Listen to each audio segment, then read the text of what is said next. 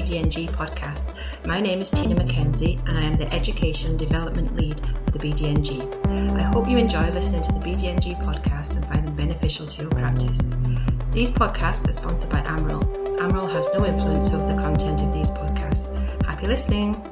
Hello and welcome back to the BDNG at Harrogate. My name is Aisling Cleary and I'm a clinical nurse specialist in dermatology. And today I am with my co-host as usual, Emmanuel Tony. Hello. And today we are speaking to Demi Davies about her journey into dermatology. So welcome, Demi. Do you want to tell everyone a little bit about who you are and how you got into this amazing specialty? Lovely. So thank you for having me. My name's Demi. I'm one of the clinical nurse specialists from the Dudley area, even though no one's ever heard of it. So I've just come to talk to you a little bit about how I ended up in dermatology and how I got where I was. So I found dermatology, I think like most people, by a little bit by accident. So before dermatology, I worked in a skin high dependency unit, predominantly doing burns, trauma, plastic surgery. So my only real dermatology experience was more widespread pemphigus vulgaris that acquired acute care, TENS reaction, Stevens-Johnson syndrome. So that's sort of acute dermatology, but I didn't know much about dermatology as a specialty, just the few acute cases I'd looked after. So then I went on to do a postgraduate course in burns plastics. And as part of that, I had a big unit on skin cancer. So normally all the skin cancer had worked with was when the skin cancer was removed and we reconstructed it. So I did a lot of skin flaps, a lot of limb reconstruction, but I'd never really seen the before. I'd only seen the after when we were starting to recover. So as part of that plastic module, I had a whole section on skin cancer and it was really, really interesting. So with my skin cancer module and then a bit of acute dermatology I had, when I saw the opportunity to apply for a CNS job, I just thought, well, let's just do it. What's the worst that can happen? So I was really fortunate in that I got the role as a clinical nurse specialist. So now my main focus is on inflammatory conditions and biologic and systemic treatments. And then I've recently just started doing the acne isotretinoins. So when I first started, it was so overwhelming. Dermatology is such a big speciality.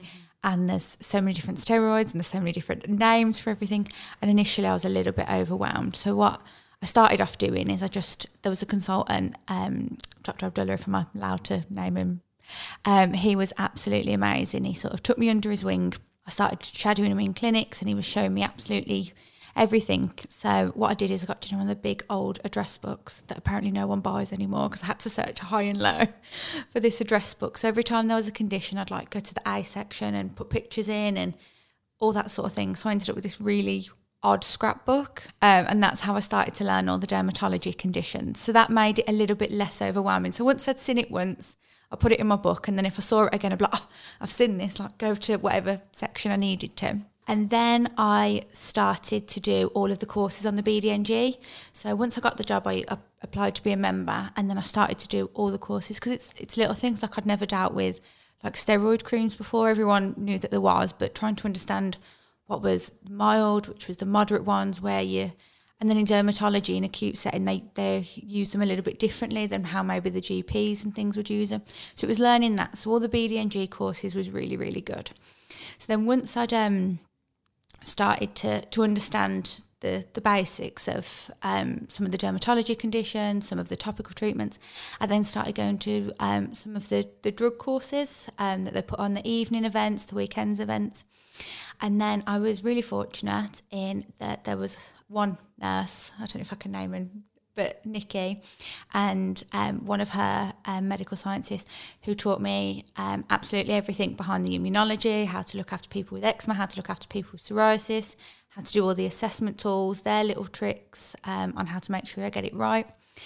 And then from there I started to build up an image of the immunology. There was a few times when they was explaining the immunology, they're like, you understand? And I was like, you lost me at this bit, let's go back and do it again.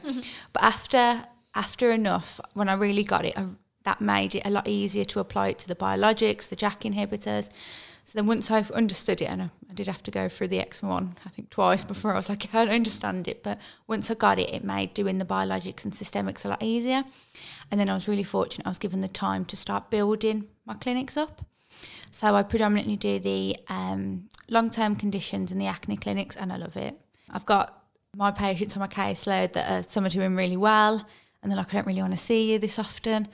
And then I've got the other ones that are struggling, but we're working towards getting it. So then when we make a little bit of progress, everyone's really happy, and it's really nice to be a part of that. So my plans going forward are that I'm hoping to do my non-medical prescribing course.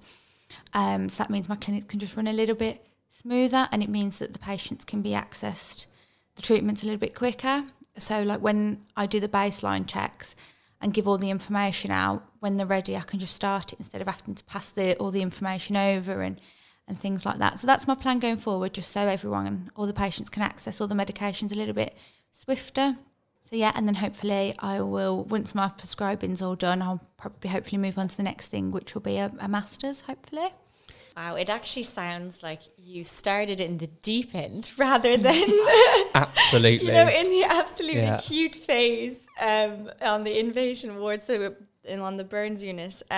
So how did you find then transitioning into that role? Do you work in a team with multiple CNSs? Were your managers supportive, especially when you? Although you do have that knowledge coming from the plastics and burn side, not having, I suppose, the fundamentals to dermatology, as you said, was a big shock. It was a big shock, and I think I felt, because I'd come to a unit of very experienced nurses, and these nurses had been doing it for years, and they understood it. Sometimes I'd feel a little bit like hesitant and a little bit silly to ask the questions, because like, what kind of steroid is this? They've known that, and they've known that for years. So part of me did feel a little bit like I should know this, but everyone was really supportive. When I first started there was unfortunately the last CNS had left, and then I'd started, so there was a little bit of gap where there wasn't a CNS for me to go to. So I think my managers were really supportive, or the doctors realised that because there wasn't a CNS for me to learn from, especially some of the registrars and this consultant, they all really chipped in to sort of it was sort of a village to try and our CNSs up. And then not long after I started, we got another CNS who was very similar to me. She'd been in dermatology for a little bit longer, and she'd got the job as a CNS. So the two of us together sort of figured it out together, really. We were both learning as we went along. So they're very good at the acne, for example, and I understand the biologics, so we sort of help support each other. So she's been amazing with helping me set up my acne clinics because hers are so good. So we've sort of worked together like that. So it's just the two of us CNSs, but we do have a lot of support, and I think that is very good. And we get given the time to learn it as well. So I did do a lot in my own time. I used to go to a lot of meetings. I used to try and take some of the work home with me, but I did get a lot of time at work to shadow doctors, to have some admin time, really read the resources I could do. So I was very fortunate in that aspect that I started off very, very new, but I did get given the time to learn it. I think also what kind of your journey so far exemplifies to me is that there is a good place for pharmaceutical companies to assist with learning and development. You mentioned a medical liaison from a pharmaceutical company that helped you in your career. I think that shows just that, medical liaison teams can sometimes really help be complementary to the education that BDNG provide, because you mentioned also the e-learning. So there'll also be nurses that are managers listening to this. What have you found most kind of supportive and helpful in your career path that has brought out the best in you that you think other people could learn from?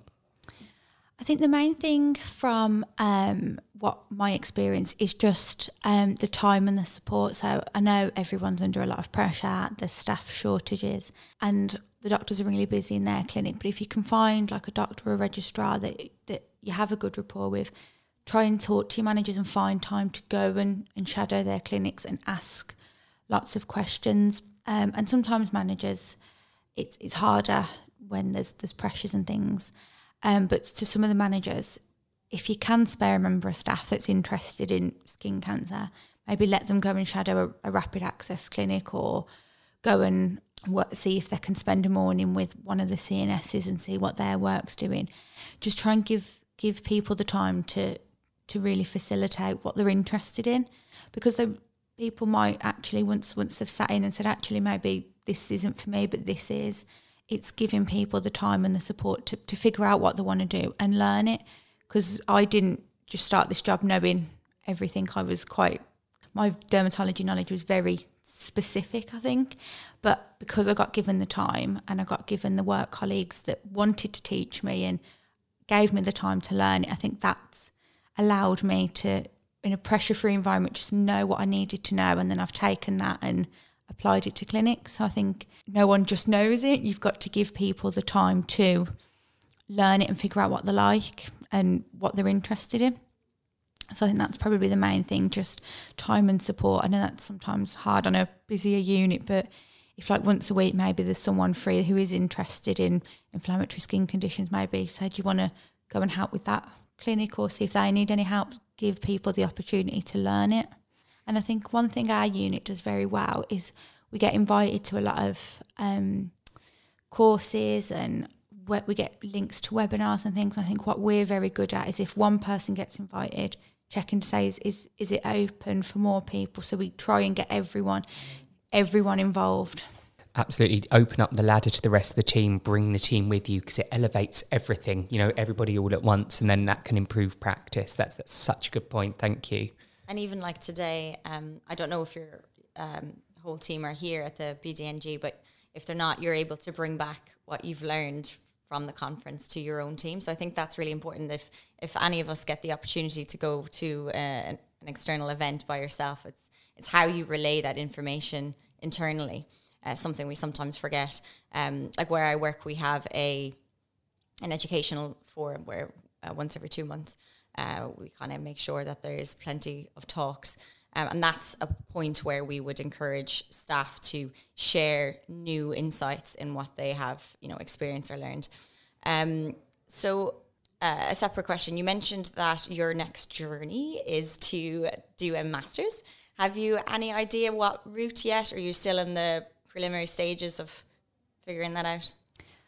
So initially I'm going to try and look at doing my prescribing course, but I am doing it at a level that hopefully can be used with a master's, because the prescribing I needed to help with my clinic. So that took priority. And I'm still really looking at the master's because I'm not really sure what's the best direction to go, what's going to help, what maybe wouldn't be as helpful, and just figure it out. And I think there's not as many masters as I thought there may be when I was looking, and they're not always as close to home as you would maybe look at.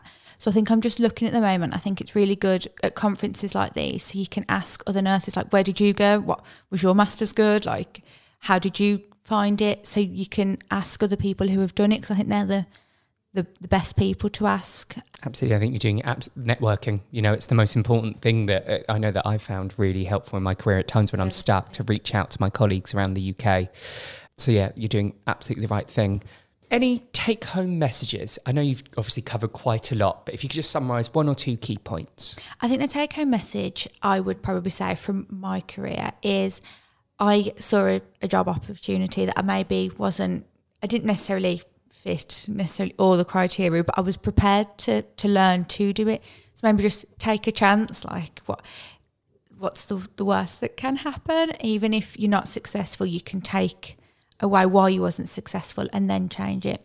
And I think don't be afraid to ask questions. I think the reason I'm at the BDNG at the moment was because I was at Arena and I was asking questions, and I made all those links. And I think if there's something you're unsure about, because there was a lot I was unsure about, just ask, because you'd feel a lot less necessarily silly at the time asking, but then if years down the line you're still not getting it's a lot worse. So I'd say at the time you may feel a little bit silly, but it's worth asking, just so then once you know it won't make everything else quite so difficult. So once I knew the immunology behind biologics, now all the biologics don't seem so scary. Whereas if I stuck with my gut and thought, oh mate, you're not really getting this, I probably would have not been as successful with my clinics, because I would be like, oh, I don't really know, but I'm too scared to ask. Just just ask. Fantastic. No, absolutely right. I completely agree with Yeah. you there. Yeah, definitely. No question is a silly question. But I would actually add, even if you're 10 years in the job, sometimes You things ask can go over questions, your yeah. head. You Yeah. ask questions or you research and then don't tell anyone. Yeah. So thank you very much for your time. It's been so insightful, and I really do hope and think people listening to this will take away some important lessons. So thank you. Thank you for so having me. much. Thank you for listening. I hope you enjoyed this episode. For further information on the BDNG, visit our website bdng.org.uk and watch out for the next BDNG podcast, which is coming soon.